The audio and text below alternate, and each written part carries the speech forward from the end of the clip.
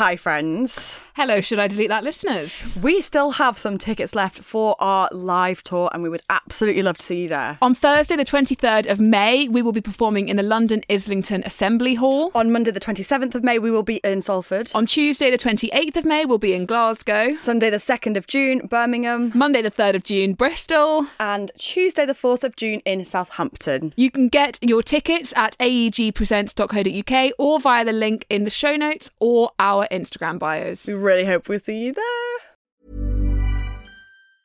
Hey, I'm Ryan Reynolds. Recently, I asked Mint Mobile's legal team if big wireless companies are allowed to raise prices due to inflation. They said yes. And then when I asked if raising prices technically violates those onerous two-year contracts, they said, "What the f*** are you talking about, you insane Hollywood ass f- So to recap, we're cutting the price of Mint Unlimited from $30 a month to just $15 a month. Give it a try at mintmobile.com/switch. $45 up front for 3 months plus taxes and fees. Promo rate for new customers for limited time. Unlimited more than 40 gigabytes per month. Slows full terms at mintmobile.com. If you've been following us on Instagram, you will know already that we are massive fans of Wooker. They are the most sustainable and comfortable period pants. You don't have to use pads or tampons. Basically, you go commando and free flow. They have super comfy styles from thongs to briefs and high-waisted. They also do period-proof leggings, running shorts and swimsuits. You name it, they have got it. Last month, they launched the world's first multi-size period pants. One pair of Wooker Flex fits 4 sizes, either extra small to large or XL to 4XL, and they have detachable hooks too. The hooks are also great for easy changing, whether you're in small public toilets, between meetings, at festivals or travelling. They can be easily removed and changed whether lying down, standing or sitting, so perfect if you have limited mobility. We have tried them and we are obsessed. If you haven't tried period pants yet, we have 20% off site-wide for a week with the code SIDT20. That's SIDT20. Go buy one, you won't look back. Oh my god, why did I post that? I don't know what to do. Should I delete that? Yeah, you should definitely delete that. Hello guys, welcome back to the Should I Delete That podcast. This is our second attempt at an introduction because in the first one I told everyone that I was sweating and I regretted it, so I was like, let's not do that, and now I've just done it again, so hiya. It was also an incredibly awkward intro, so yeah, this is our redo. Hi everyone. Welcome back. Thanks for coming back. How you doing now? I'm good. It's too sunny, which I know you're going to hate me saying, but it's way too hot and way too sunny still, but I'm powering through. Oh god, how hard for you. It must be so difficult for you to just fight your way through all that vitamin D and joy to just make it back into the pits of fucking hell when winter comes back. It's the first day of summer today, or yesterday was. Is it? A fish? Yes, I hope you buckle up, get ready. Yeah, it's summer solstice, isn't it, yesterday? I do have to say though, right, and I maintain this, like I would prefer people stop telling me to be appreciative of the weather and to stop moaning about the weather, because Britain is not meant to be this hot. And London is not set up to be this hot, and there's no aircon anywhere, and we're not made for this kind of weather, and it's uncomfortable and sticky, and I don't get why we're supposed to be uber positive about it. It's horrible. I'm not doing this with you again. It's the best fucking time of the year and I'm not going to have you ruin it. Now tell me, you're good or you're bad or you're awkward. I can't do this with you again. Can you not concede that it is uncomfortable to be hot and sticky? I'd rather be... Oh, no, okay. No, I can't do this again. Yes, okay. It's a small price to pay sometimes having like a sweat at night time, like a night sweat. I grant you that's not the best, but I'd rather that to an astronomical heating bill and dry skin and fucking chilblains whenever I get in the shower after having been outside and having to wrap up in a million layers and having dry hair and dry skin. Like, honestly, it's the price I'll pay. I'll take a bit of sweat. Also, sweat's great. Sweat's like endorphins just as a little liquid. So okay, I wish I hadn't asked. Exactly. Good, bad and awkward. The good, the bad, and the awkward. Okay, hit me with something good or bad or awkward, please. We are so different. My good. Now look, I don't want to get ahead of myself. However, I have strong suspicions that I might be a subconscious genius, and the word subconscious will become clear, right? So, Dave and I both have AirPods, right? Which are bloody expensive and I think just shit to use. Like, the concept of them is great, but for the price they are so difficult to use. Anyway, we've both got AirPods, but they're in these just plain nondescript white cases, and we don't know whose is whose, right? And then I pick up some and they're Dave's, and then they're not attached to me, and then I have to attach myself and blah, blah, blah, or connect, whatever the lingo is, da-da-da. Anyway, this was just a problem that I didn't have a solution to. It was just a problem that was pissing me off, and that was it. I didn't think about it any further. And then I had a dream, right? I had a dream that I bought a leopard print AirPods case, and then that was the differentiation. Why is that word sounding so weird? A subconscious genius, ladies and gentlemen.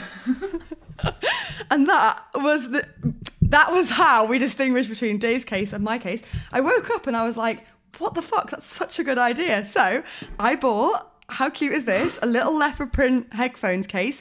And since we've not had that problem. And that was all in my dream. So I've obviously got some genius inside of me. It's just very buried in my subconscious. Either that or the metaverse is like worse than what we thought, and it's like infiltrating us while we sleep, and you were advertised that leopard print Apple AirPods case in your sleep, and then you woke up and bought it like the little puppet that you are. Oh my God, I didn't even think about that. Oh my God, they've literally infiltrated my dreams.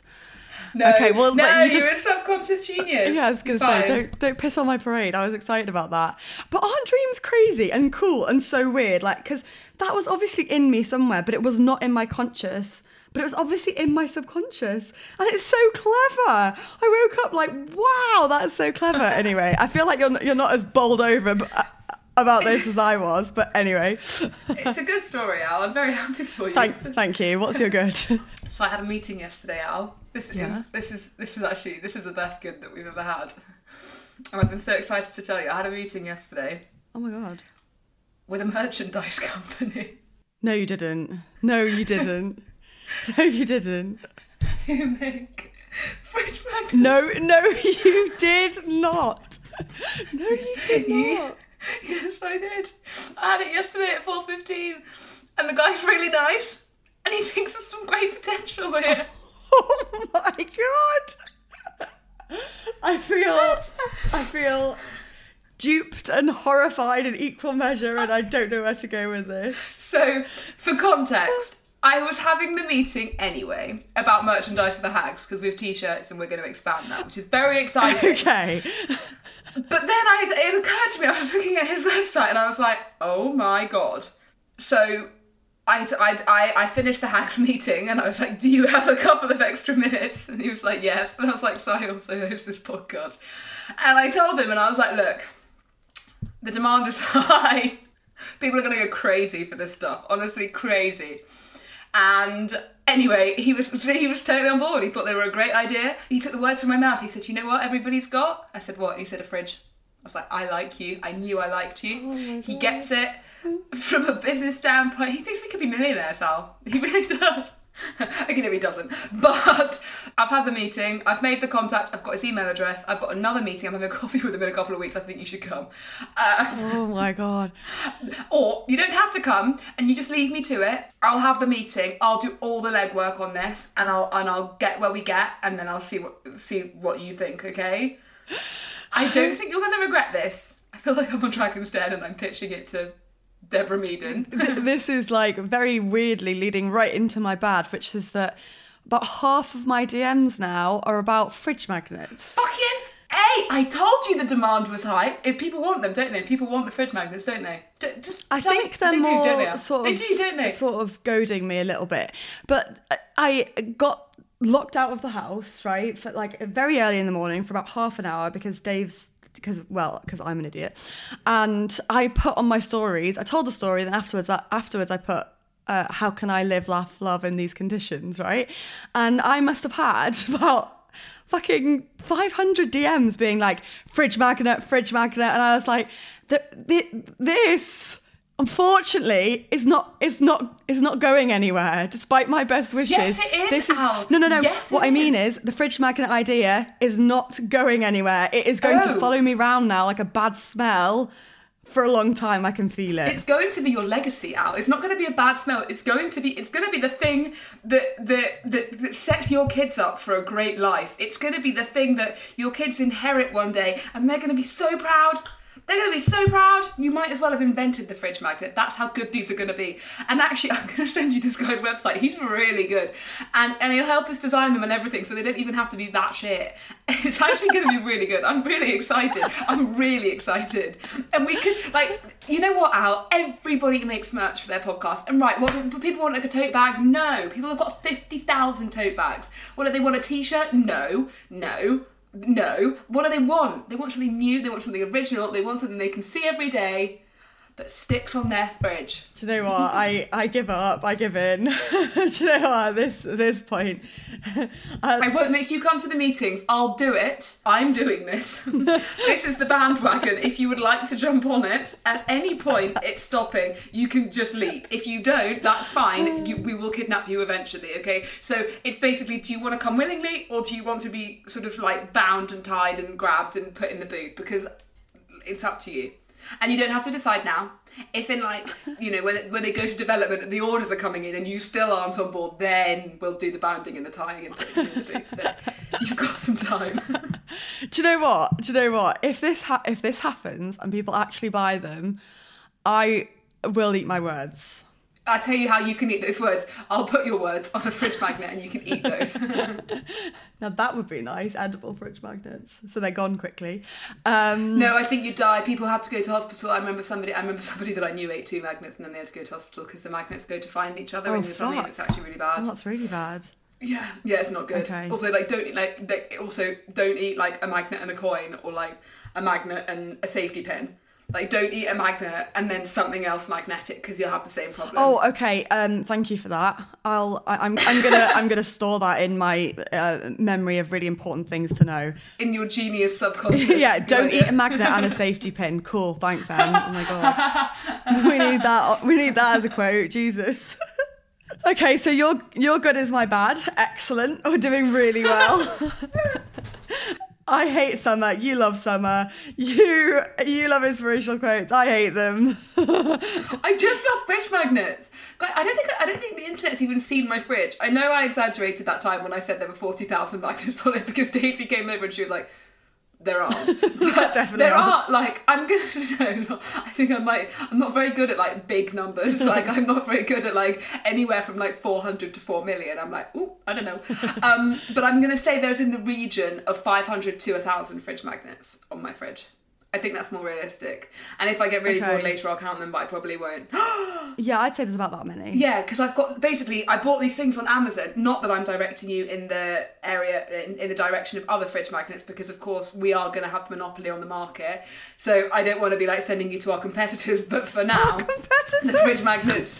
They are, Al. It's a cutthroat business. This fridge magnet stuff, we can't be giving free advertising to the ones that already exist. So I've got these ones. I got them on Amazon, and they're basically like individual words, they've got every single word that you can think of, except basically, for context, I went to a shop. I went to an art gallery with Alex, because he's really into culture and I'm not, but sometimes in marriage you have to make compromises. So we went to an art gallery and I went to the gift shop, because that was, me. And I bought this. I could see these fridge magnets and I was like, wow, they're amazing. And it was just loads, it was like sheets of different words, and you break them apart and then you've just got like but like every word, like just any word, like microphone or like water or bottle or bum, or like they have bad words, they've got good words, they just got any old word, right? So I bought this pack, but I didn't realise that I bought like the Bumblebee edition. So I stuck them all to the fridge and I was like, this is weird, because it had words like pollinate and honey and like swarm and like queen. I was like, this is very strange. And then really specific honey words. I was like, okay. Anyway, so then I went on Amazon and I bought like a butt ton more. So I got like normal words, I got rude words, I got all the words basically. And now whenever people come to my house, they make a sentence on my fridge with the words that are available, and it's very easy to tell who's written what by that's quite cool. I like the friend that it is. It is. That is quite fun.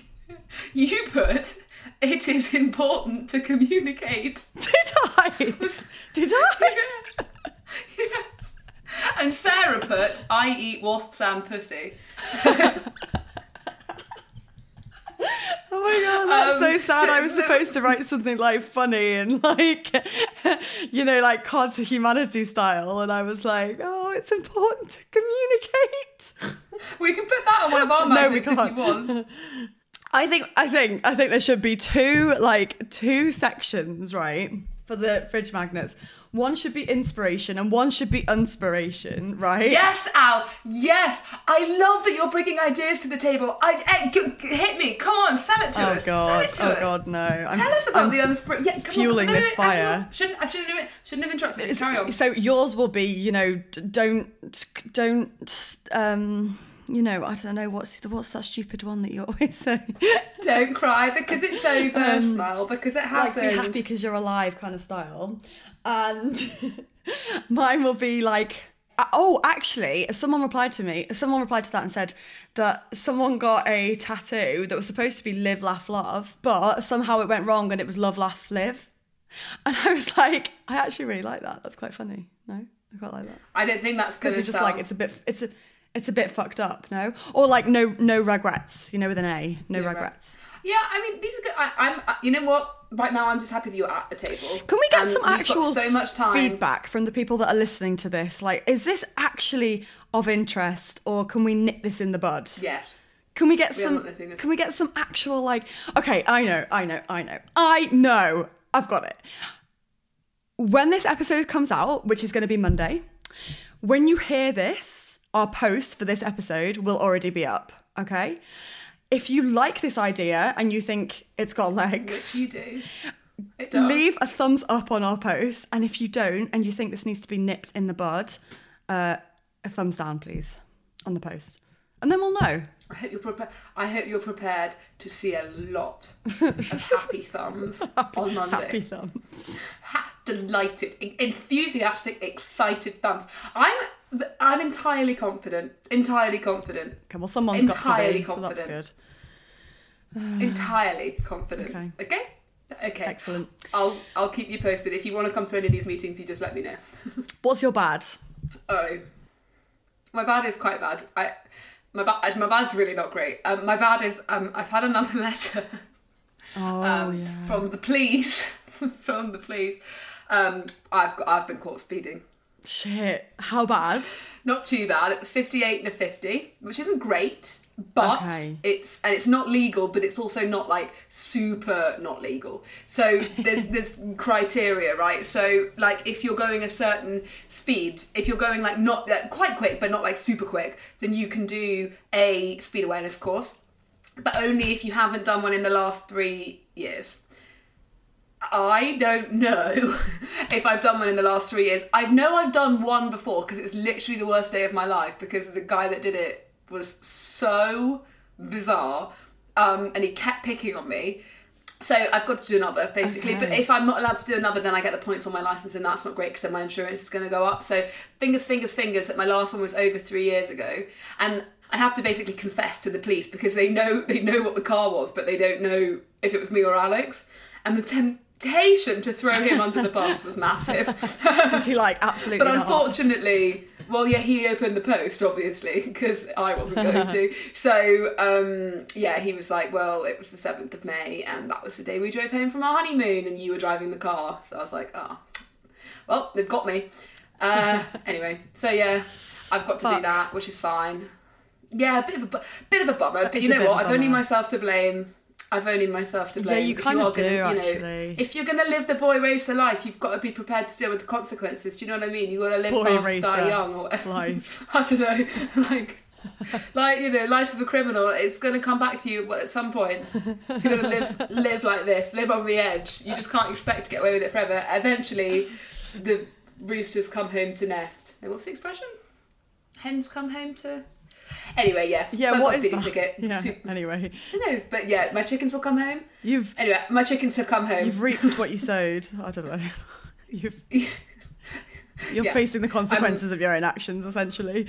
Exactly, 100%. And I'm absolutely fine with that, to be honest. Like. Also, I love that you're making legality and a spectrum. Like, it was illegal, but it wasn't like that illegal. Oh, well, no, because some people, like, with speeding, it's a slippery slope, right? Because, like, some people, because obviously the speed limit on the motorway is like 70, which some people do. Like, have you ever been driving down the motorway at night time and then, like, a BMW comes past you in the outside lane and you're like, that's literally going to be, like, 140 miles an hour? Yeah. Like, yeah, so those, like, if you get done, I think it's, like, over 100 and something, you can just lose your licence straight away. Good, like that. So you should. So 58's looking pretty, yeah, actually, to be fair, but 58's looking pretty tame. Also, in my defence, and I do have a defence, but I'm not going to take it to the police because it's not a strong defence. But it's a dual carriageway, so I thought it was 70, but they're building like a new development, like a housing development. So I think they've changed the speed limit to be 50 because it's becoming residential. So because it's on the way to my mum's house, so I've grown up there, and it's always been 70. But I think the laws have changed. But that's okay. You know what? I should have checked. That's my fault. Isn't the criteria for actually speeding, isn't it the speed limit plus 10% plus 1? Plus 2, I believe. Is it plus 2? Yeah, so if you think about it like that, you're only I was one only away. going 1 mile an hour above the speed limit, which isn't too bad. Which is really not that bad. It's tame. Honestly, I'm a white collar prisoner at this point. You really are. No, blue collar. No, white collar. White collar, yeah. I'm up there with the tax evaders, honestly, for like the sort of like the least hardcore in the way of crime. You know, they're going to send me to prison and all the murderers are going to be like cracking their knuckles looking at me being like, what are you in for? And I'll be like, I went 1 mile an hour faster than I should have done past a housing development. Well, my awkward is vehicle related too, which is we are in sync today. We really are actually. Which is that we went away this weekend to a little like place by the sea, which was it was a surprise weekend away for Dave to say thank you for keeping our lives together throughout all this like book stuff and just everything, like a very busy period. So I was like, do you know what? I need to drive. Like, my sisters live like 10 minutes away. I currently don't really have a way to get to them, so they've been just being like coming to pick me up, and I was like, I need to drive. I'm going to do the drive down there. You do have a licence, I just want to stress you haven't just decided one day out of nowhere that you... I do have a licence. Well, I passed my driving test like when I was, I started driving when I was 17. And I was, oh my God, you should have seen me back in the day. I was a bit like you. I was a total boy racer. Like, I had no fear, no qualms. And I think I was a good driver. Like, as far as I'm aware, I was a good driver. No one ever told me otherwise. But I am just absolutely horrendous now, like absolutely horrendous. I mean, a lot of it is wrapped up in anxiety, but I do think that I'm actually worse as well, and I don't really know what's happened. So anyway, I did the drive down, and it was supposed to take, like an hour and 10, and we were looking at more like 2 hours by the time we actually got there. And I've never seen Dave so pale and so upset, and he was like, you know, when driving instructors have dual pedals, so they can like pump the brake when you don't, in case you don't. Well, Dave was doing that just without the pedals. He was like slamming his foot on the bottom of the car. I was like, stop it, there is no brake there, I am the one braking. And he was just like, I'm really scared. I'm really scared, like, please, will you just slow down, you're too close to... I don't know, it was chaos. But then for some reason, like, we had to drive through these country roads, and I just I honestly do not understand how people drive through country roads and drive at a normal speed without knowing what's coming around the corner. I don't get it. I don't understand it. It makes no sense to me. So he was like shouting at me saying, you're treating every corner like a junction because you're slowing down and coming to a stop, and then like trying to peer around the corner and then go around. He was like, this is way more dangerous than actually going at a normal speed. And I was like, but how am I supposed to go around the corner when I don't know what's there? Something could be coming at me, and people fly around country roads. You just don't know. I know what you mean. Well, yeah. But you do have two sides to the road, no? Yeah, but it feels like only very just. I would like a motorway style. All the time. All the time, yeah, exactly. I think they're safer. I think motorways are safer. I think you're more likely... I think you're less likely to die if you have a crash on the motorway, because even though you'll be going faster, the police and the ambulances will get to you quicker because they'll find you, because people will have seen the accident, basically. I feel like I can relax when I'm on the motorway because I'm now like, everything... There are rules in place, Everyone knows their place. Everyone knows the rules. Like, it's very set out and very laid out. There are rules on other roads as well. It doesn't feel like it. It feels like an absolute free-for-all, and I don't like it. I know what you mean when you go to a place that's like, I know where my mum lives, which is like in the countryside. Because I know the roads really well, so I probably drive like the kind of person that you hate, because I know the corners, I know the blind spots, I know whatever. So, but if you're new to the area, like when I go to where Alex's mum lives, and I'm like, oh my god, because it's like, well, yeah, okay, because if you don't know, particularly, and it's worse in the summer. This is the only time I will concede that the summer makes things harder, because hedgerows are thicker, because they're obviously like big and bushy. So it's almost easier at night because you can see headlights coming around the corner before you. But in daylight, with the bushes being really big, yeah, I grant you, I go a lot slower in the summer on country roads I don't know. Yeah. So it's just, don't worry. Yeah, I just hate driving. I just don't get it. I don't get it. Well, I'm really proud of you for facing it head on. I think it's very cool. Thanks. It's terrifying, but thanks. What's your awkward? I have an awkward. This actually, if I hadn't been contacted by the police, this would be my bad. But as it is, it's been demoted because it's both awkward and bad. So last Friday, I went on Good Morning Britain to talk about online safety and stuff, like a big cheese, and it was great, and I was very proud of myself. And yeah, it was very good. Everything was great, and thank you, and I look quite nice and everything. Yeah, you look so But nice. unfortunately, thank you. Unfortunately for me, on Friday morning when I woke up, I had the squits. I was like, of all fucking times. And it was like 36 degrees.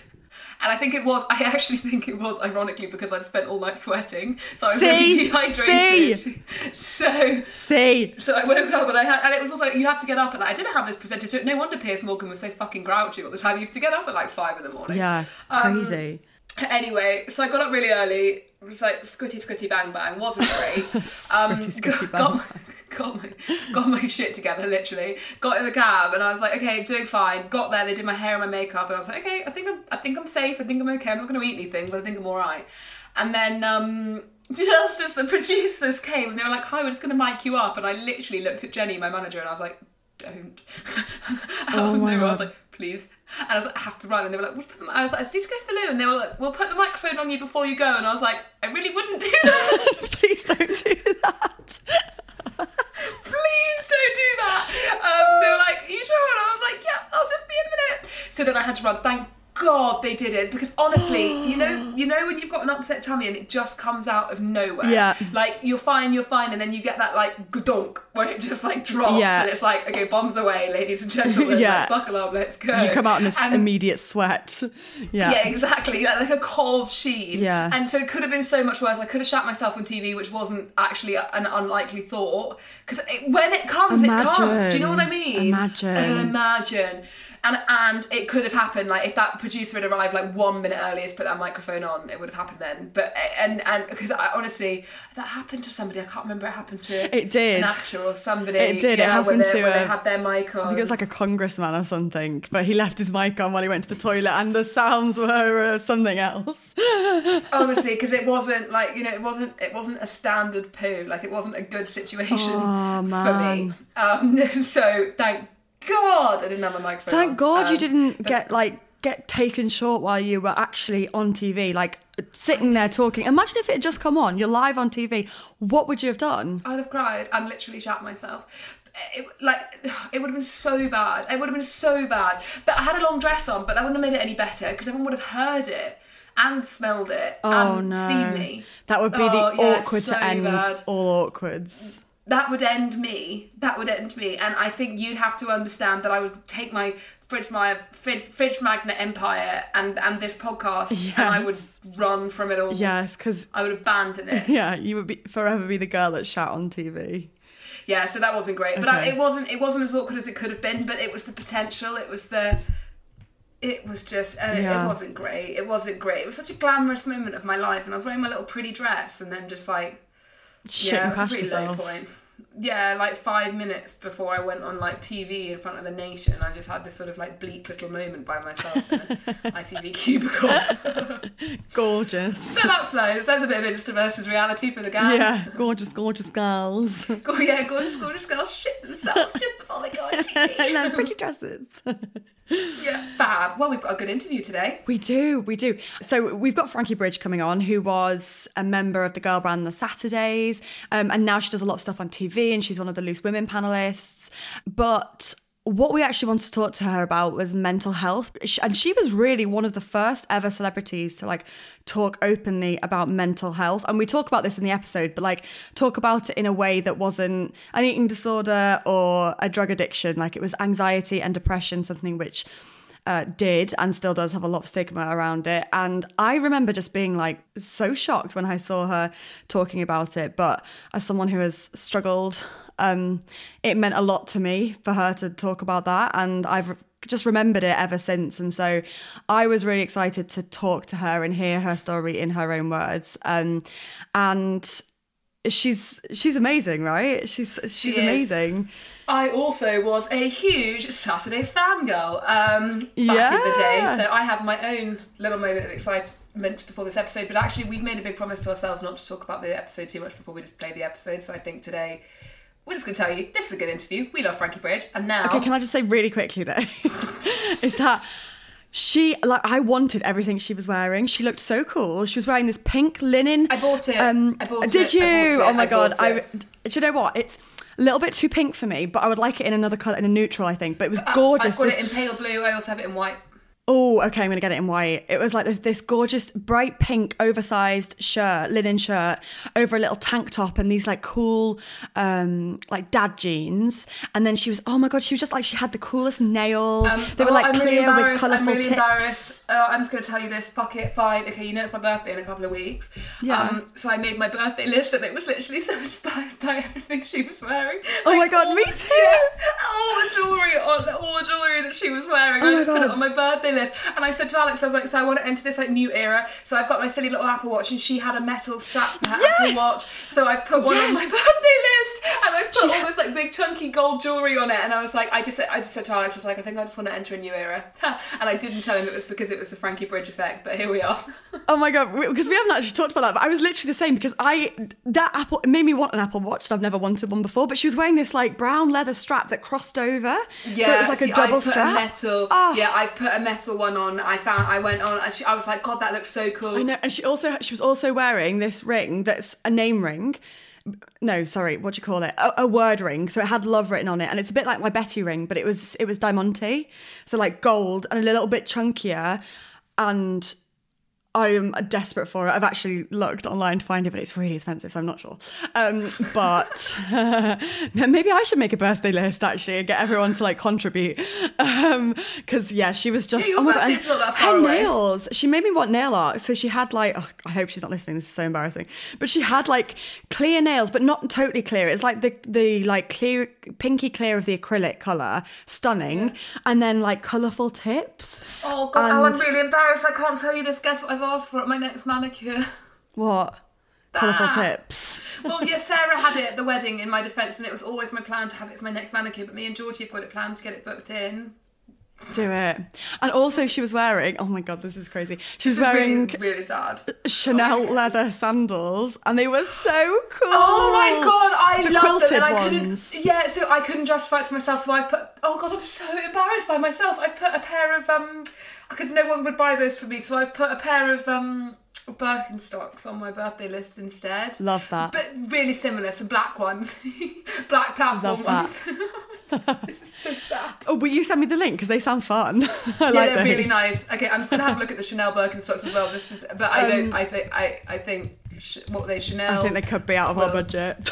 I also, it's not even my budget. I have to, I don't think they're going to be a gift from a family member, but the Birkies are pretty cool. I'll send you the link. Nice. Yeah, she was put together in a way that I will forever aspire to be. I never will be. I agree. She looks...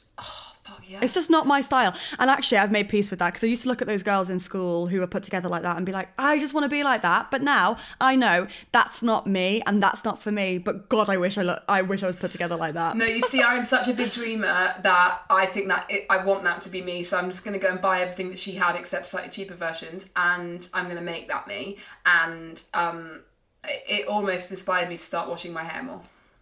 Oh my God, her hair as well. I know, I can't talk Her about hair, it. and her She did makeup really nice was makeup. flawless. I know. I felt I know. like I just wanted to go home and give myself a makeover. Yeah, and I looked silly. We were going to the Buzz Lightyear premiere later in the evening, weren't we? So I was trying to wear my like out of this world top, and I think I just looked a bit sad. So I can't remember what I was wearing, but I know I didn't like it. Anyway. We were wearing matching outfits, and then Dave made you get changed because he said you look silly, which is funny because then I carried on wearing the outfit that he said you look silly in. Okay, so there we go. Well, okay, there we go. Enjoyed this weirdness, Frankie. I'm so sorry. I really also hope she hasn't listened to this, and if she is, she's gonna be like, "Take it down, you fucking weirdos." Yeah. I should never have said yes to this. I knew you guys were strange. You were dressed terribly. I just want to say, on what it's worth as well, Frankie's Instagram, she puts on her stories all the time, the outfits that she is wearing. She does, doesn't she? Like, and links them, and does her finds, and she's got her own clothing line and stuff. Actually, it's not that hard. Great. It's not that hard to adopt the Frankie Bridge effect if you try hard enough, and that's what I'm going to do. Yeah, she is. So follow her on Instagram and buy everything that she owns, and then you'll be cool, just like Frankie, and not like us. Anyway, guys, I hope you enjoy the interview. Enjoy and let us know what you think, and remember, thumbs up or thumbs down on the post out today. Come through for me, guys. Don't shit on my dreams. Out to stop it. Honestly, you're not being kind. Okay, sure. Thanks, guys. All right, enjoy the interview. Lots of love. Bye-bye. Bye. Hi, Frankie. Hi. As if we've just seen you. I know.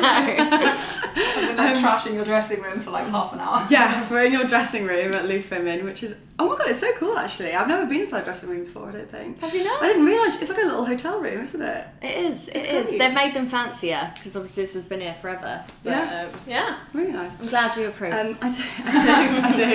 I was dropping hints to ITV. It's very nice in here. Getting quite comfortable in this dressing room. Can I live here? So yeah, we're really excited to have you on today. Like, thank you for coming to. Well, thank you for talking to us. Not coming for letting us in. For letting us in. Frankie, can we come in? So you were in the girl band The Saturdays, which was one of the UK's biggest girl groups ever from 2007 to 2014. Is that right? Don't ask me. Yeah. According to my research, that's correct. And you experienced like huge success and achievements with the band. You had like countless top 10 singles and a #1 single, and you toured and you won awards. And from the outside, it looked like so glamorous, like super glamorous, and you were just like living the dream with this like amazing life, but you were secretly battling with your mental health. Are you able to talk to us about that and like talk us through like what was going on at that time and how it was trying to like balance these like incredible highs, or what should have been amazing highs, with these really difficult lows? Yeah. I think I just became, the only way I can describe it is I became two versions of myself. So I had Frankie from The Saturdays, and then I had the other Frankie, and it took me quite a few years to kind of figure that out. And I can still remember the moment where I felt it happen, and we were actually on tour and we were doing a meet and greet before we went on stage, and I had this moment before I stepped into a room full of people where I kind of took a breath and kind of did that, like, you know, shake everything off and put a big smile on my face, and then like stepped into the room. Yeah. And I think that just, I felt I had to play up to being the happy Frankie from The Saturdays, you know, really kind, friendly, really excited to be here. And that's kind of the persona that I put on in those moments. But actually inside I was painfully unhappy. I was suffering from anxiety, depression. I had an eating disorder at the time, and there was so much going on. You know, I could have conversations with people and perform on stage while thinking so many other things at the same time. Yeah. You know, things like, oh, they probably think I'm a really bad person. They probably think I don't look very nice. I probably shouldn't be here. And I think there was so much guilt that came with that, because I was, like you said, I was technically living the dream, and I was living my dream. I'd achieved everything I wanted to achieve, but then there I was, so unhappy, and there was so much guilt that came with that. I bet, because had your mental health been suffering long before you achieved like musical success, or had it kind of been there in the background but was like compounded by this like fame suddenly you were experiencing? I don't know. I always say I came out of the womb anxious. I was just one of those kids, oh my God, same. I was just like an overthinker, I was always thinking the worst. Like my mum travelled a lot with work and I would always be terrified that, she wasn't going to come back. And, there were so many things. I used to go to bed at night and not be able to breathe properly. And that was kind of the first, like as a kid, where my anxiety started to become a physical thing rather than just a mental thing. But back then it was kind of like, I just got sent for blood tests because I had stomach aches all the time and got given an inhaler because I must have asthma. And, no one tried to deal with what, it might be mentally. Whereas I think nowadays it would maybe be approached quite differently. And so I just think, it was years of having anxiety and not really knowing what it was. And then just having a career from the age of 12, which was amazing. I was in S Club Juniors before I was in the Saturdays. And I think, although all that stuff was great and I would never change it, my life was always out of my control. I had people telling me what I was doing from day to day, what I was going to wear, kind of like what I liked, because I was having to say, buy this single, it's amazing, all this stuff. And I think so things like not eating properly was a way of control in that moment. And I do think the anxiety and depression came from the pressure that I put on myself to be what I thought everyone expected me to be. So I think, was it the cause of my depression and anxiety? No. But did it make it worse? Yes. Yeah, because there's a lot of people that you have to keep happy when you're, and actually like shamelessly and probably embarrassingly, but I'm just going to tell you anyway, I was definitely one of those people that I came to see the Saturdays. Did you? No way! Yeah, in 2000, I looked for the photo yesterday, I think it was 2008. Really? Yeah. And I looked fucking terrible. So did I, probably. Because you guys had this like your kind of era of all like the different colour dresses. Oh god, yeah, so I did look awful too. No, but we kind of replicated that. Oh, that's so cute. No way. Oh my god, you have to find the photo. Yes. For me, I need fine, to see but this. for 8 other girls in it, because it's my birthday, it's my idea to go. Oh, I love so that. they're That's all amazing. like, I'm being made to wear these stupid things. What do you mean? I wore that every day on stage. I think it was probably really cool on you, and then for us, like being dropped off by our mum, it was like, okay, That's cool. so cute. But yeah, it's so weird, the kind of like I guess like the claim that fans have on band members. Like, and I wonder this. Like, this is kind of a tangent of a question because I do want to ask about your mental health, but I wonder like how you feel about like your bandmates and stuff, because you see it with like One Direction, and I don't know if it was as bad with bands back then before like social media, but like everyone's got a team, everyone's got like their like their member that they love, and I wonder like, is that like a pressure for you when you're in the band to be liked? Because obviously you love your friends, but you kind of owe it to the fans. I don't know, that must just be a really weird thing. I think so, but I think you just kind of learn your role in a band. But I think in like a pop group, it's harder to find those roles, and it can sometimes take a while. So like, in a band that plays instruments, you've got the front man, you've got the bassist, the guitarist, the drummer that sits at the back, that kind of, so you kind of have already been given your positions in a band. Whereas in a pop group, you have to figure those out. And I learned very early on that no one really cared what I sang like. Everyone was more bothered about what my hair looked like, what I was wearing, who I was going out with, and those kind of things. And at first I was a little bit upset by that because I loved singing, but actually in the end I kind of just got on with it. And I suppose that's what happened with all of us. You do end up finding like your fans, and you do fall into different categories. It just naturally happens. Like, you'd be given a rack of clothes, and at the beginning we'd all kind of fight to get the best ones because no one had their style. Then as the years went on, you all found that yourself. So I suppose you just naturally lend yourself to different people. That makes sense. Though, the interest in you not being about like singing. I know. It was at the time. I think I was a bit gutted because I'd gone from being quite like a lead singer in S Club Juniors and then not so much in the Saturdays. But that was fine. Like, it doesn't bother me. But I think at first it was just that like, okay. And I think that then put more pressure onto me from myself of like keeping an eye on what I looked like and, you know, weight and things like that, because I felt like that kind of made up who I was, and without that I didn't really have a role there anymore. So I think that became quite a big thing. Sorry to interrupt you. Have you spoken much about your eating disorder, or is it mainly? No, not massively. I've mentioned it because it was more diagnosed when I had my breakdown and I went into hospital. That's when it kind of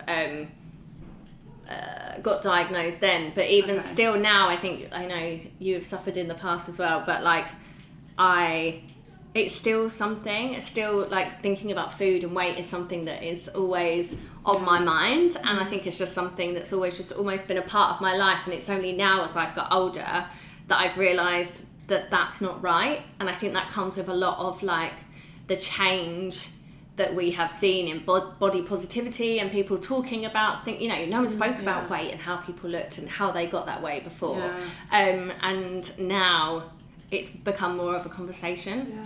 Yeah, I do think that's like one of the worst things about, like, you see obviously that society puts women against each other so much, but the idea of having to stand up on a stage and literally be like consistently compared to, even though they're your friends and they're your colleagues and whatever, but it's just the way that we operate. You see it like, you know, we saw it real time with Little Mix, like so much. But maybe it's exacerbated with social media, and maybe it wasn't so bad, but then maybe I'm just saying that because, you know, because I don't know, because I wasn't there. But I imagine that must just be a horrible pressure for you to just have to not compete because they're your friends, but society is putting you against the people that you work with. I think it's always the same with women. It's like being on Loose Women, you know, we're always having a row, or someone's always falling out, or someone, you know, someone said something. And like, you don't get that on League of Their Own or like any of these other shows where it's purely men. And it is really frustrating. And with the Saturdays, it was annoying. I think we kind of got away with it quite lightly, to be honest. But we didn't argue. Don't get me wrong, we weren't always best friends all the time, because we were like sisters. You know what annoys your sister or your sibling, and you know when they're in a bad mood, and you know when they've pissed you off, and stay away. And that's how we were. And it's just different standards for different things. Like, you know, between boy bands and girl bands, you're all pitted against each other as well, and it's just boring. It's so boring. So boring. This Mother's Day, celebrate the extraordinary women in your life with a heartfelt gift from Blue Nile. Whether it's for your mom, a mother figure, or yourself as a mom, find that perfect piece to express your love and appreciation. Explore Blue Nile's exquisite pearls and mesmerizing gemstones that she's sure to love. Enjoy fast shipping options like guaranteed free shipping and returns. Make this Mother's Day unforgettable with a piece from Blue Nile. Right now, get up to 50% off at BlueNile.com. That's BlueNile.com. But to me, it's like, it sounds like it's so not inevitable, but it seemed like the perfect storm for you to have like problems with eating. You know, you were kind of susceptible in that way anyway to like worrying and overthinking. And then you're in this band with all this pressure on you, and everyone's so interested in how you look. Like that makes sense. I have to say, not to make it all about me, but you went to the Nightingale, didn't you? Yes. Which is where I went as well. Yeah. And I was love it there. Bad memories of that place. I think it's probably different for you. Yeah, I can just that ward, I can see it like so intensely. But for me, I was very thin, but I wasn't dangerously thin at that point. I would see the eating disorder board and the girls sat at dinner and things like that at the table, and thinking how awful that was. So it's funny, even though I was similar but not too far gone, and just thinking I was so different from those other girls. I have different memories of Nightingale, because for me it was just the only way that I was ever going to get given the breathing space that I needed to recover. I was going to say, did it feel like a relief? Like, now this problem is in someone else's hands kind of thing? Like, I'm being looked after? I didn't want to have the responsibility of keeping myself alive anymore. I just got to the point where I didn't want to be here anymore. I found no joy in anything. Like, I couldn't get through a day without crying. And I would say, I don't want to be here anymore. I don't want to be alive. And those things. I wasn't eating. I was just literally surviving on adrenaline and, you know, just getting through day to day, and then still working and switching it on when I needed to. Yeah. So for me, when the decision was made that the only way for me to recover from everything was to go into hospital, that was just a relief. I went in there so willingly, and actually the first few days I don't really remember it, where they were figuring out medications and things like that, and like my sister said she came to see me, I don't remember that at all, but for me I was just like, oh, thank God I don't have to keep myself alive anymore, which sounds so ridiculous, because even breathing just became an effort by that point. So it just was really nice to know that I was no longer my own responsibility, which now I look back on and it seems mad. No, it makes total sense though, and like it must have been hard for everyone around you to hear that you just didn't want to like go on anymore. That must have been horrible. So I imagine. Who were you saying that to? I used to say it to Wayne a lot, which must have been really hard for him. We'd only been together really a year when I ended up going into hospital, and he was still playing football, so you know he was busy. He lost a lot of weight around that time just through the stress of me, and he could have easily have walked then. You know, we hadn't been together long enough for him and to necessarily have to stick it out. And I said all sorts of things around that time, and as like I said, there's a lot that I don't remember. So for him, he had to do a lot of learning in a really short space of time.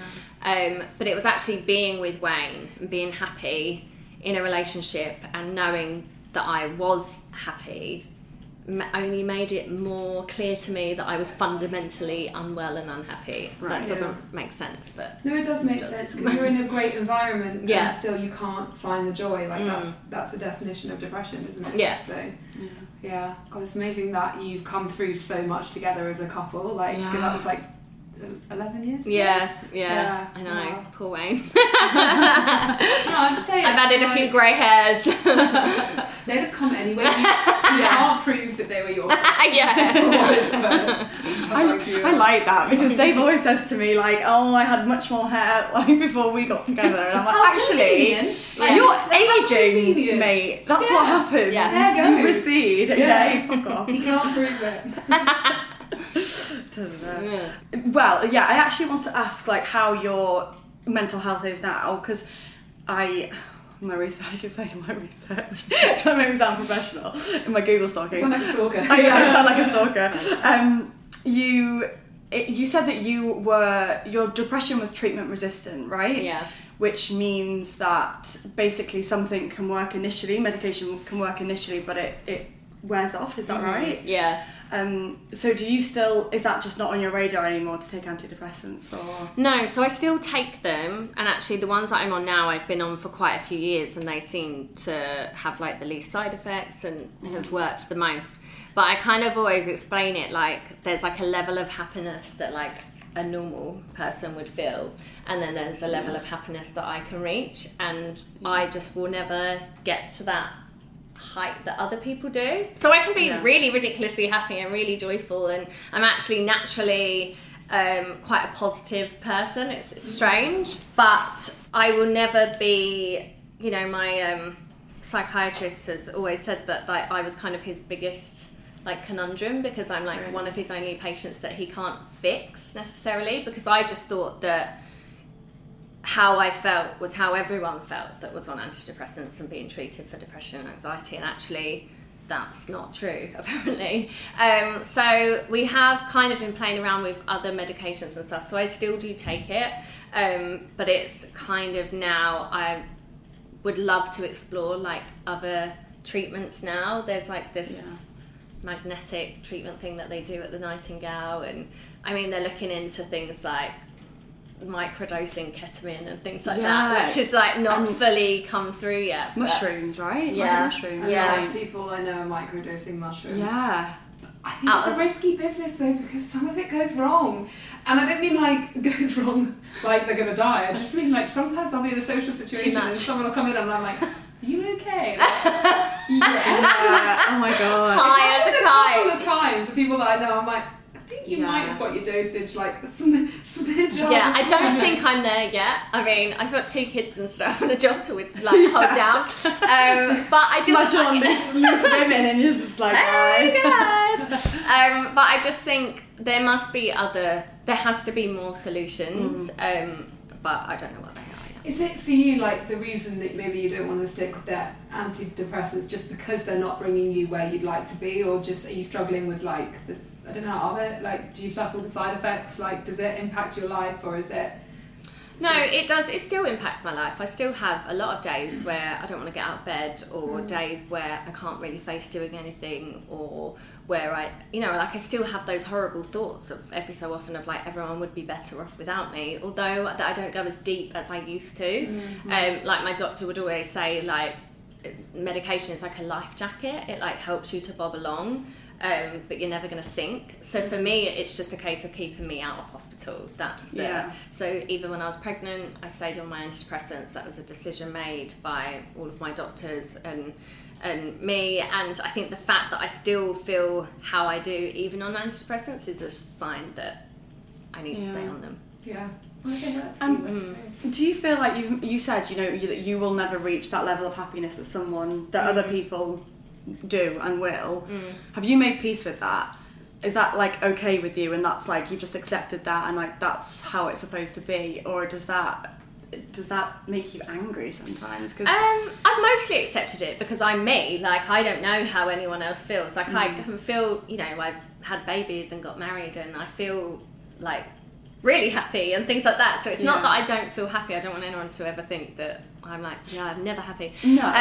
But I think, yes, mostly I'm fine with it. But I do have days, like one of my best friends, she suffers with depression and anxiety as well. And we have conversations sometimes and we're like, oh, imagine just being one of those people that, just has like a normal brain and they just go through life and they just think normally. And, like I do have those frustrations because I do work out, I do go for walks, I do try to eat healthily, I do therapy, I take my medication. I'm like, I do everything I'm told that I should do, and yet I still have those moments. But then so does someone without depression and anxiety. We all have bad days and stuff, so it just depends what day you get me on.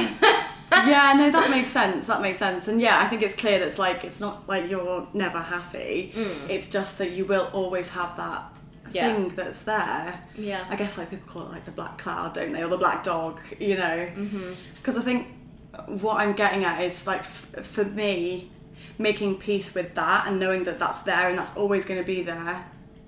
Or at least like accepting it brings me peace, rather than being like, because I have those moments too when I'm like, it's not fair, like I just want to live like, I just want to be like everyone else. But I know that's not true as well, because everyone has their own thing, right? And I'm far from the only one struggling. But yeah, I think like accepting it like brings me peace, and knowing like that's actually okay. Like it's how I pick myself back up as well. It's not like, yeah, I think the fact that I've been able to write books about it and talk about it now, and I can talk about it really easily, I think that shows I understand it more. And I think going into hospital was what did that for me, because before I felt like I was just abnormal and that I was crazy, and I didn't really understand what was medically happening and why it was happening. And I think for me, understanding things in that way made me feel like more normal and more measured. So I think, I do accept it is who I am and it is what it is, but some days it's just frustrating.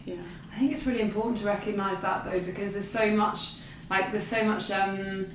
many solutions out there to like make yourself happy. Like you say, like go for a walk, just practice yoga, sit with yourself, meditate, and then when you do all of that, it's like, it's not fucking working. Yeah, it's actually great to know that it was never going to work. It's like trying to put a bandage on a plaster on a shark bite. So like kind of I don't know, like you say, giving it over to the professionals must be just like, it's just important.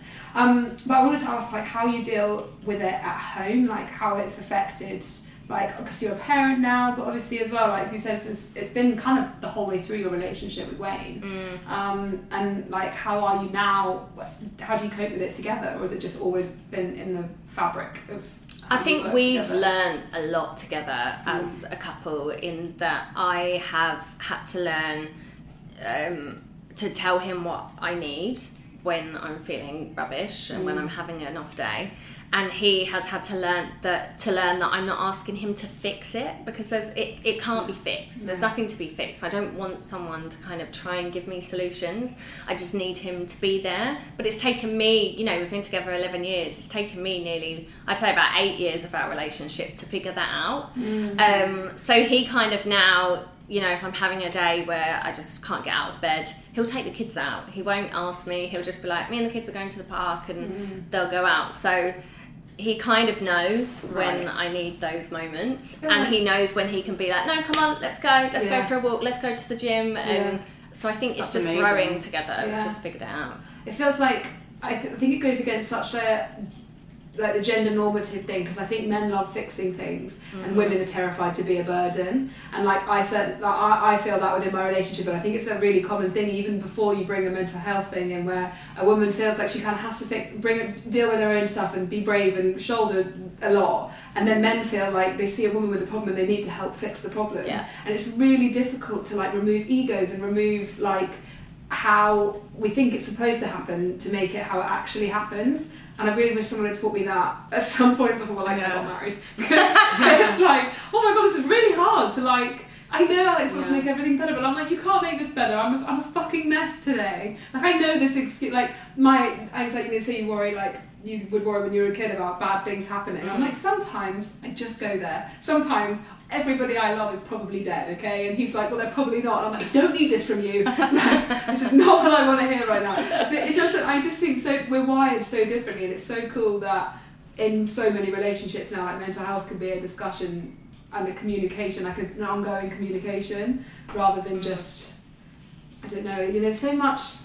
It's even like so many like jokes about like women just being tired, like, oh, she's not in the mood because she's tired, she's got a headache, or she's always stroppy with the kids, and she's always nagging or whatever. And it's like, it's so good when all those tropes go and you can just like be two people that just respect each other. He, bless him, he puts up with all sorts. Like, we were on a flight and there was turbulence, and I had planned like our whole death of like us and the kids, of like how I would have got to the boys and like how I would have handled it or whatever, and the turbulence went on for ages. So when the seatbelt sign came off, I walked over to him and I just burst into tears, and he was like, he's like, took his headphones off and was like, what is wrong? And I was like, I just basically planned our whole death. And he was like, what is wrong with you? So like, he just kind of accepts it now. Do you know what I mean? It is what it is. We've been together so long. And I think with kids, you just kind of, you know, like, I will say to the boys, oh, mummy's not feeling very well. I don't go into it with them. But I do think, you know, when you've got children, you do both just kind of have to go like, okay, like, how do we deal with this, and just get on with it, because you don't want it to kind of affect them.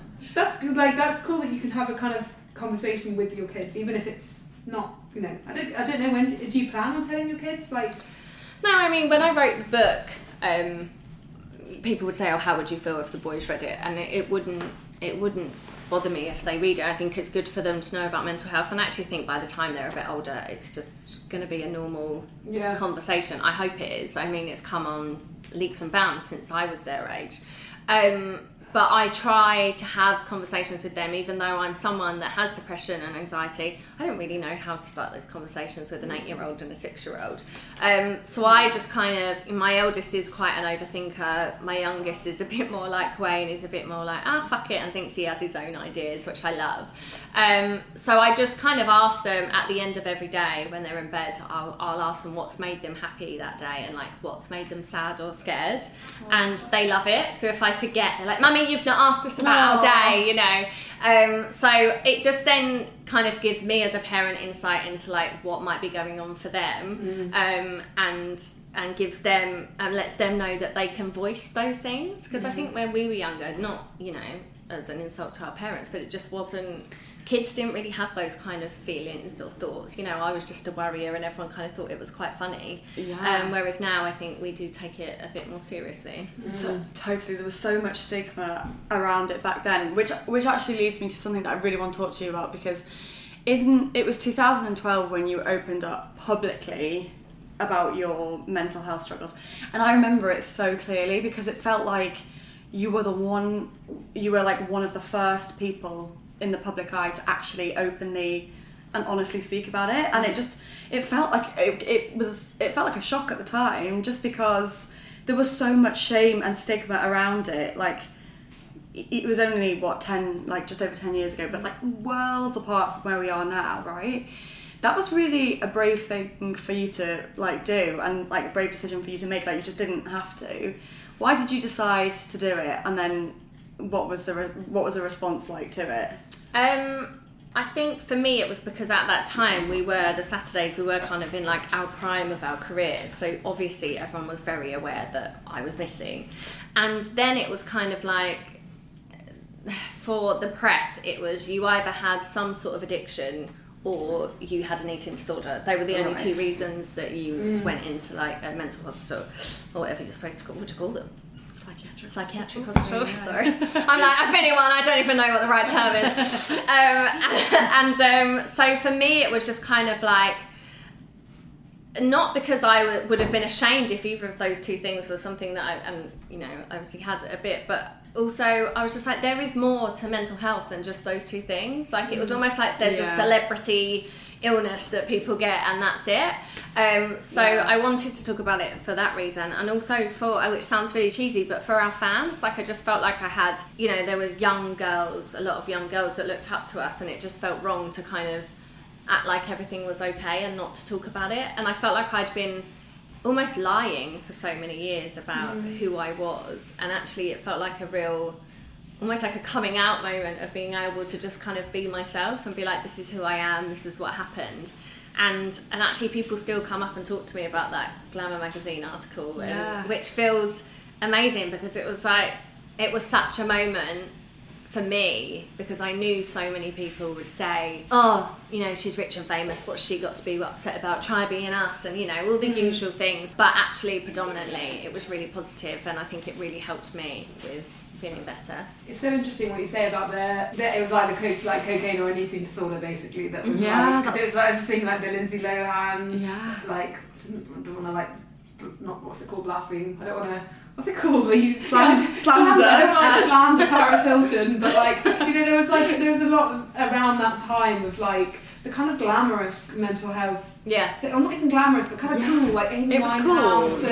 And it was like, it was inevitable, and they were so like thin and partying all the time. It's the child star, I was we weren't worldwide famous, but I had been in the public eye since I was 12, so I just felt like it was just a real easy cop-out for people to say, like, oh, look, it's another one. It's the depression and anxiety, of course, like, they're so linked into probably what so many people who went off the rails in terms of, like, drugs were feeling, but that kind of brings with it the kind of, like, expected level of glamour and, like, that is typical of, like, pop and rock stars or whatever, whereas, I suppose, coming with that, which is something that so many people are affected with, it's not generally like wild cocaine addictions and like smashing up hotel rooms is not relatable, but like the depression you were feeling is for a lot of people, and I suspect like that's why it was so, I don't know, human of you to do it. I think it was only really Stephen Fry at the time that was talking about depression. I love him. But there were, I've never done drugs because I have too much anxiety around even taking like an extra Nurofen, but I remember thinking, I can see why people in the public eye do it. Like I can see why that is such a big thing, because you are on these huge highs that you can't ever get back. There's nothing that compares to stepping out on a stage and hearing people sing a song or calling your name or clapping in these, there's nothing like that. So then there's these huge lows, and if you're someone that's trying to chase that, I can completely see how it happens. Didn't happen for me, but boringly. But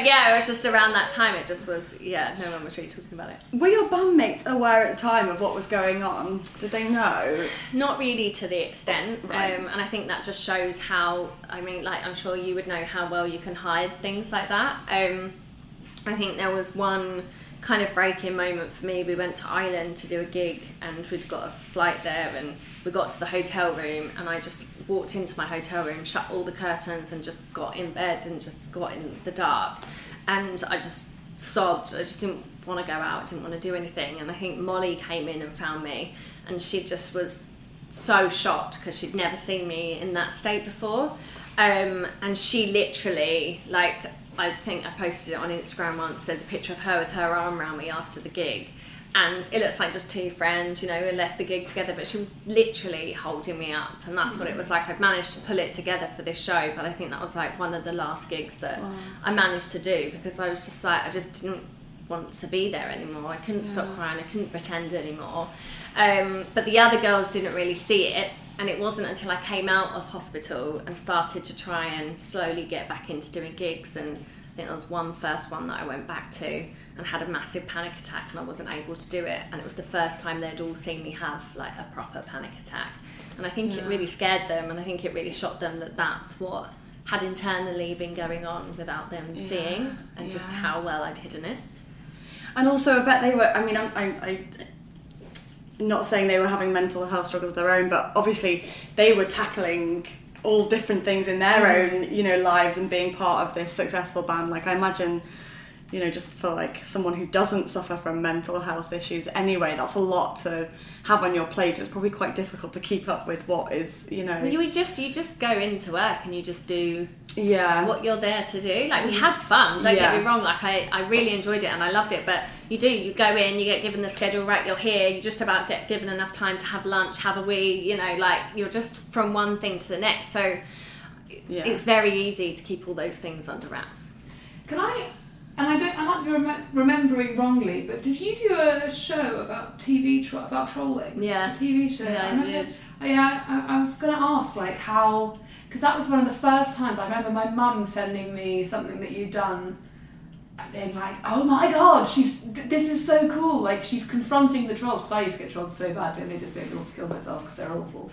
And it was you talking about it so openly, about being trolled, and sounds really lame, but it's going to have to go with me. But I think because I looked up to you as a band member and like and all the work that you did, then seeing that I really nearly just fell off my chair, and then seeing people that could be mean to you. I think when you're being trolled, like it's a very like isolating thing, and I always felt like it must be me, like there's got to be something really wrong with me because they can see this thing that I can't see, and everybody knows that I'm terrible apart from me, well, including me. But when I saw that you were dealing with it and you confronted it and like went out about it, I was like, oh my god, like if they don't like her, what chance did I even stand? And it actually made me feel so much better. But it was also the kind of like the beginning of a massive conversation online about like trolling and stuff. So they'd like track these trolls down, and then we'd just kind of turn up at like their place of work or like their house or stuff like that. Cool. I was terrified. I was like, oh! And what I found was that they're not. We all want to kind of go, oh, they're these like really. You almost imagine a troll, don't you? Like these people that like live in the dark and whatever, and they weren't. They were people that had like one of the people we confronted was a policeman, and he'd like trolled this woman for 7 years. He'd like put her address online and told people to go and get her, and you know, horrendous things. And he just got a slap on the wrist and didn't lose his job or whatever. But I sat down and spoke to a couple of like one was just very like was kind of what you imagined, like didn't really socialise, and was very unhappy, and was kind of like, well, you kind of put yourself out there, so you kind of deserve what you get, basically. And then another one kind of said he was sorry, but I didn't believe him for a second. I think he was just embarrassed that he got caught and that his family and friends were going to see it. And he was like a normal guy with a normal job. So I think that was a big shock for me. And actually it didn't make it... It almost made me feel worse because I was like, oh god, these aren't just like these scary people that live in the dark. These are like normal walking humans. Yeah. But for me, my big turnaround moment was when the guy from, what's the film? Fast and Furious died in that car crash. Yeah. And I remember looking online at the comments, and the comments were disgusting. Were they? And I just thought, you know what, Frank, if they can say things about a poor guy that's just lost his life in a tragic accident, and I'm sure he had a kid, didn't he? And what on earth could they say? Just, oh, he deserved it. Oh, he was probably driving too far. Oh, he's a rubbish act. You know, just stupid things that have nothing, that you just don't say in those situations. And just from that day on, I just didn't really look at comments because I just thought, I felt like that with our friend Debs. I'm sure you know Debs, Foul Babe Debs. And they trolled her so mercilessly, and I just thought, how? What the fuck is wrong with you? Yeah. Like something's fundamentally really wrong. Really wrong. Yeah. And it's like I think the way that we've talked about trolls is so interesting because again, like it did feel like a shift when you did that because it finally was like we acknowledged it, but it's this really weird like don't know if it's a British thing, where we kind of just don't want to acknowledge that it's happening, and it's like, but it's bad, like it's really, really but bad. But also here in this country, I don't know if it's changed now, but if I was to track down like your IP address and say if you two were living in the same house, by the time it gets to that and the police go, who is it? And you go, well, I live here, but she lives here. You're not going to know which one it is. And then they go, okay, we're never going to figure that out, and they walk away. Yeah. But in Scotland, they don't. They really go for it, because I met a guy whose son had Down syndrome, and he was like, loved this football team and was a mascot and things like that, and they did some horrendous things about him online, and like the police took it the whole way and it went to court and things like that, whereas in this country we just don't. No. So it can be done. Yeah, of course it can be done, and it should be done. Like, do you still get trolling now, or is it? I don't. You know what? I wouldn't say I get trolled as such. Like, I don't get. You get the odd knobhead that's always got something to say, and you know those. I try not to respond, and I have done in the past, and it just gets you nowhere, and there's just no point. And then I end up feeling bad about myself and disappointed in myself that I responded, and then I start thinking, are they right? Have I done these things? You know, I'm always in my head. I'm like, I have done the bad thing, like whatever anyone says. Like, you know, when you walk through an airport, I will walk through the things and be like, oh my god, I've got drugs on me, and I've never touched one in my life, but I might. We know about your drug use. Yes, exactly. It's not surprising at this point, Frankie. You know, I'm just like one of those people that always think I'm guilty. Yes. So then I start questioning myself. But I wouldn't say I get trolled so much. I actually find it harder now if someone comments on the kids or on Wayne. Yeah. And now, having started a clothing brand, like, I try everything in my power to be inclusive, and like, really, it's like always on my mind. And then when someone is not happy with something that you do, you take it really personally. But it's hard to remove yourself from those things sometimes. But people have opinions, and personally, I wouldn't voice them in a way that a lot of people do. And not on your kids either. No, that was one of the that's the worst. I just find the way that people talk to and about mums online. Like, oh, it's a whole nother. Oh my god, a whole nother thing. Horrific. If I could, I would have a baby in secret. I would Literally never mention it. It would just they'd be like, who's that? I'd be like, no, I don't know. Honestly, you can't do anything right. From the minute you're pregnant, you're screwed. I mean, it's lovely. Everyone should do it. Yeah, your personal life. And the peripheries, there wasn't the mum piece. I'm just like, God! Yeah. I mean, I got a dog like 2 years ago, and I was stunned at the outpouring of shit I got about that. And it must be like a million times that for having a baby. It must just be absolute. And I just can't believe that people actually do it and maintain like healthy, normal lives by being like mum influencers and like sharing everything, because the amount of shit, well, we see like the mum influencers that we follow, like the amount they get is unreal. I know, there's always something you're doing wrong. And I always think, God, if you knew all the shit, you know, you've got to feed them last night. Like. But no, like, there's always something someone's got to say, and I think when it's your parenting and things like that, it is really hard to take. It must be hard. But also, I'm like, you don't know me. Like, even when someone says to me, oh, you're such an amazing mum, I think, you don't even know if I am or not. You only see what I let you see. So it's just a whole nother ball game. Yeah, totally. Jesus. I was just on a personal level, just because I'm interested in understanding. Do you think like having kids and getting married, because you've been famous for such a long time, does it kind of like change? Does it feel inevitable? Does it kind of like change your brand and like how you feel about yourself? And I say brand just because you exist publicly. Like, so I mean, I always talk about my own brand. I'm like, what a knob. But I mean, like how you're perceived by the world. Like, do you think it's changed?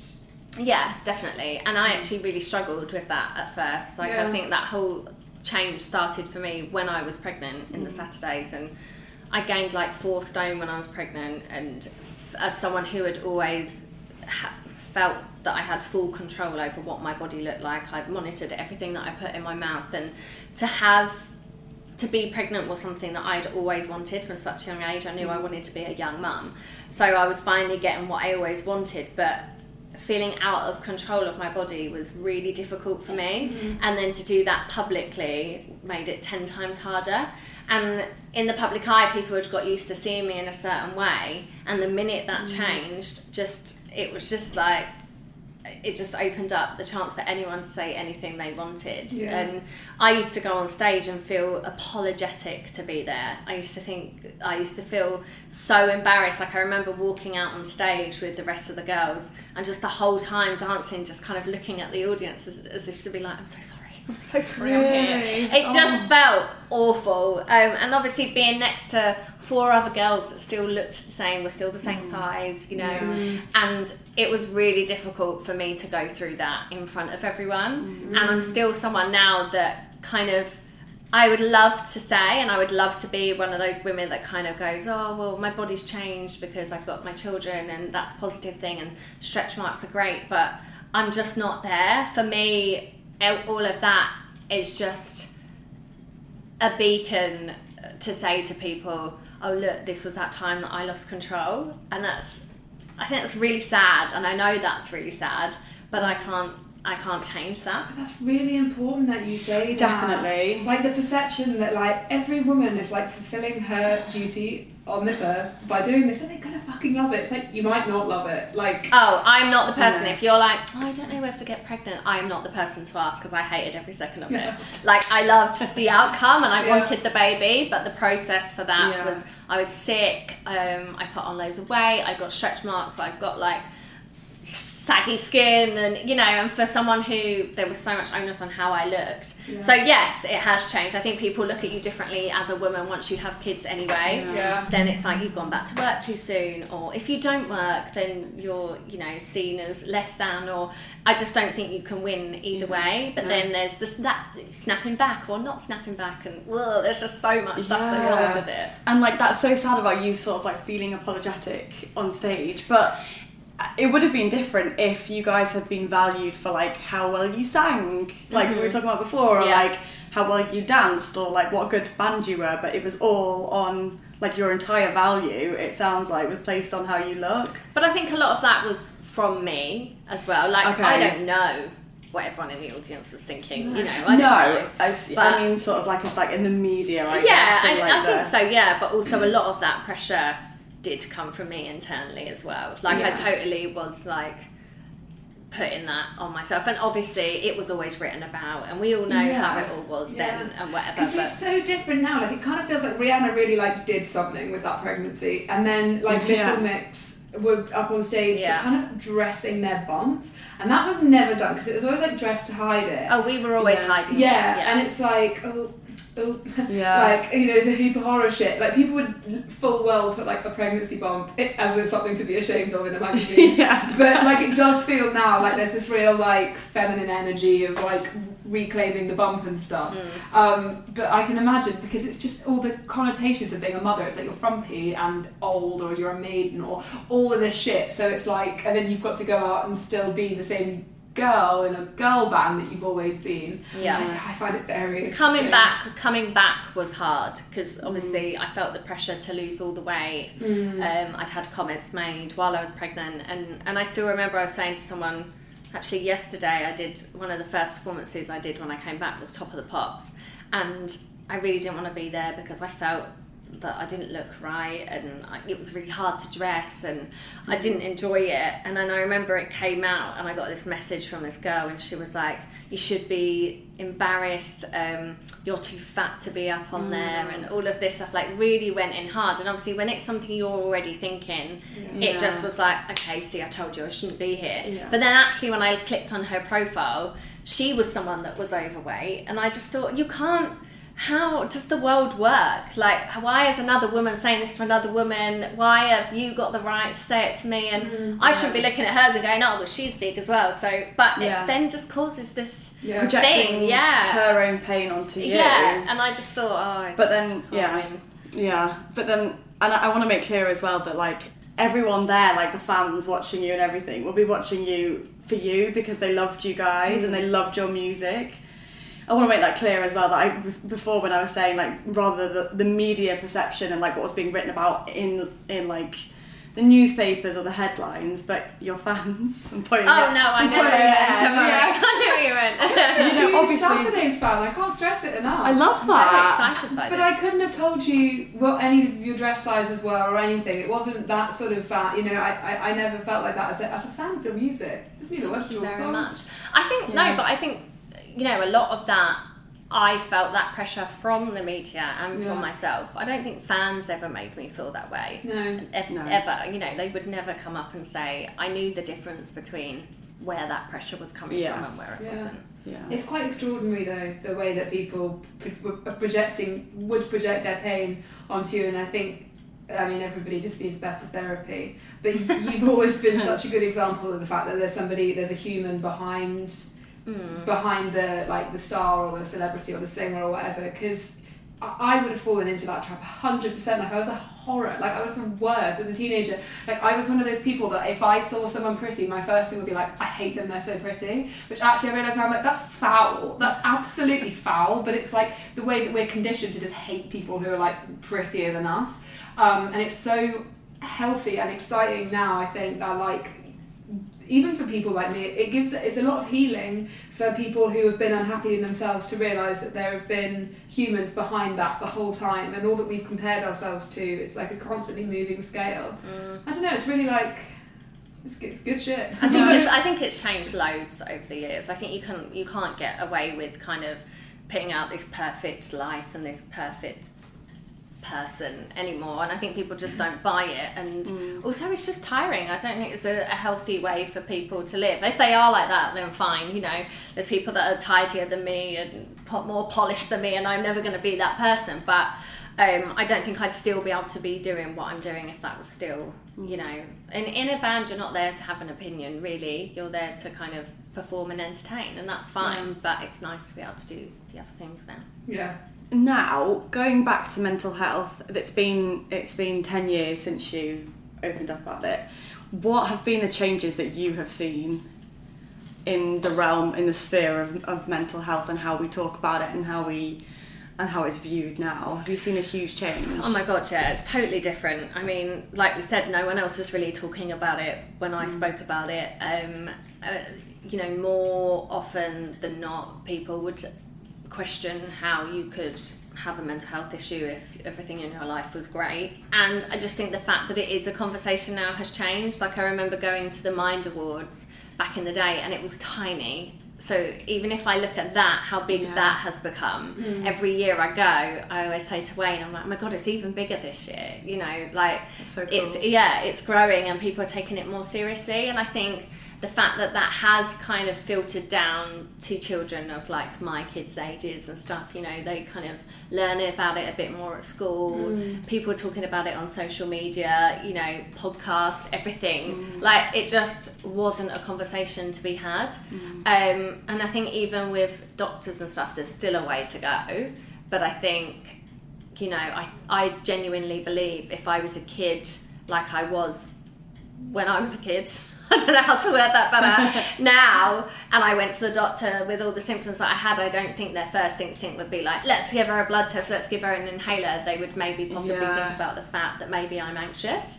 And although labels can be annoying sometimes, I sometimes think they're very needed to be able to get what you need. And I do think that I possibly wouldn't have ended up having a mental breakdown had I have been a child now. But then I would have had social media to deal with, so I don't know. I know. It's my God. Such a mix. You've just unlocked a memory for me of when I was like 13 or 14, and I was having panic attacks, and I went to the doctor. My mum took me to the doctor, and I remember he had this like really old printer in his room that took like 10 minutes to print one page, and he was like, sorted, I know what you've got, and he printed out like 10 pages of stuff about anxiety. And that was it. And that was absolutely it. Yeah. And that obviously wasn't going to do anything. Like, looking back now, that was so crazy. He was like, come back when you were like old enough to take antidepressants. And that was just it. I was like, what's 10 pages going to do? I mean, at the time I was like, oh, well, this is obviously the answer. So I read the 10 pages, and it was like, breathe more deeply, which does, like, admittedly, breathing does help with anxiety, but it wasn't quite going to cure me at that time. No. But so yeah, I hope things have like moved. I'm sure they've moved on from there, and doctors are better equipped at handling.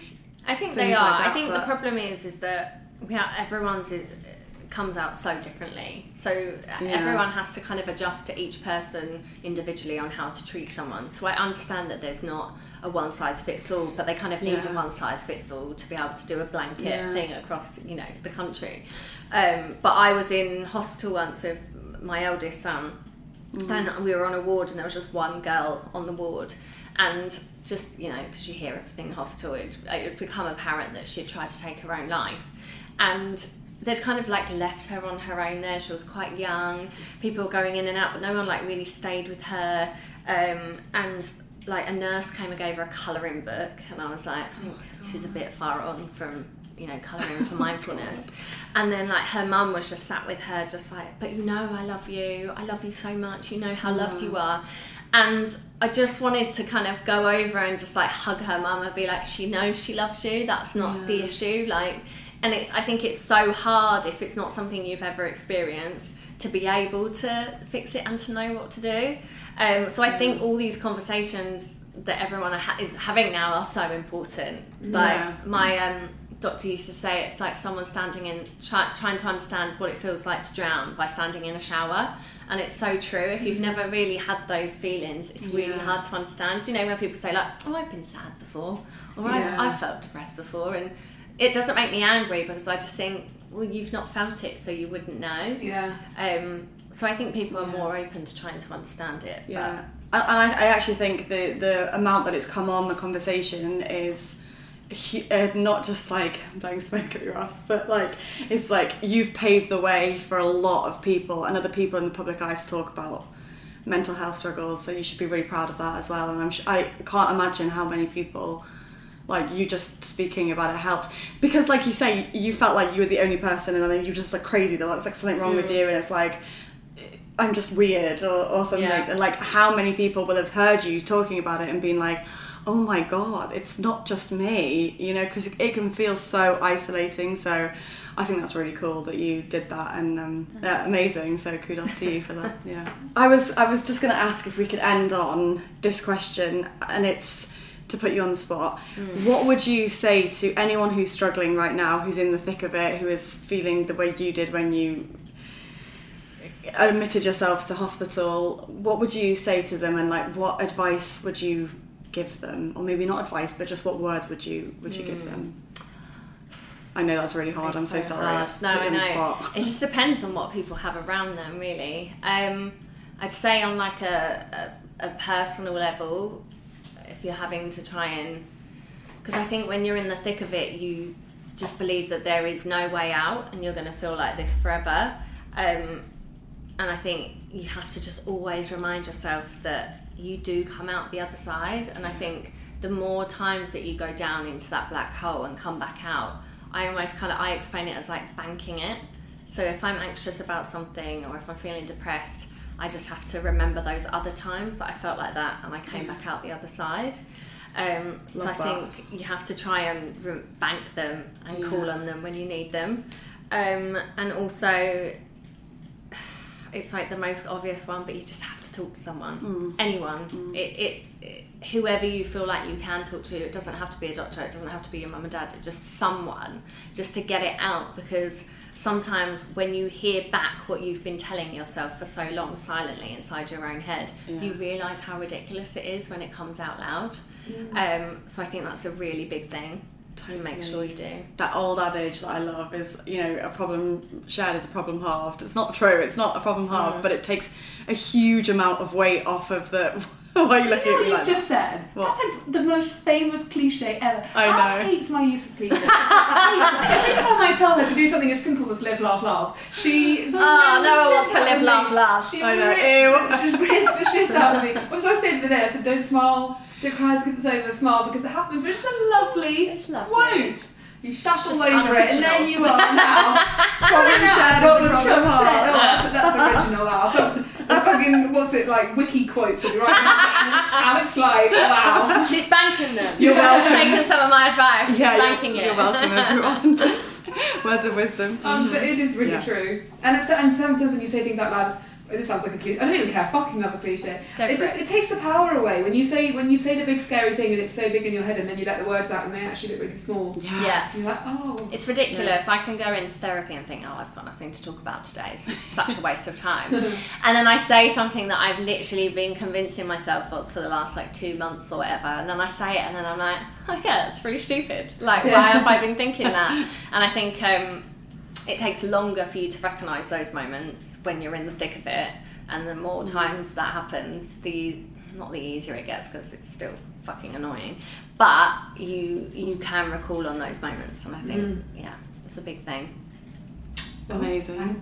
Thank you so much. Finish with a cliche. I couldn't be happier. Alright guys, thank you so much for listening. We will see you again on Thursday for an episode of Is It Just Me? Thanks for listening. Should I Delete That is part of the Acast Creator Network.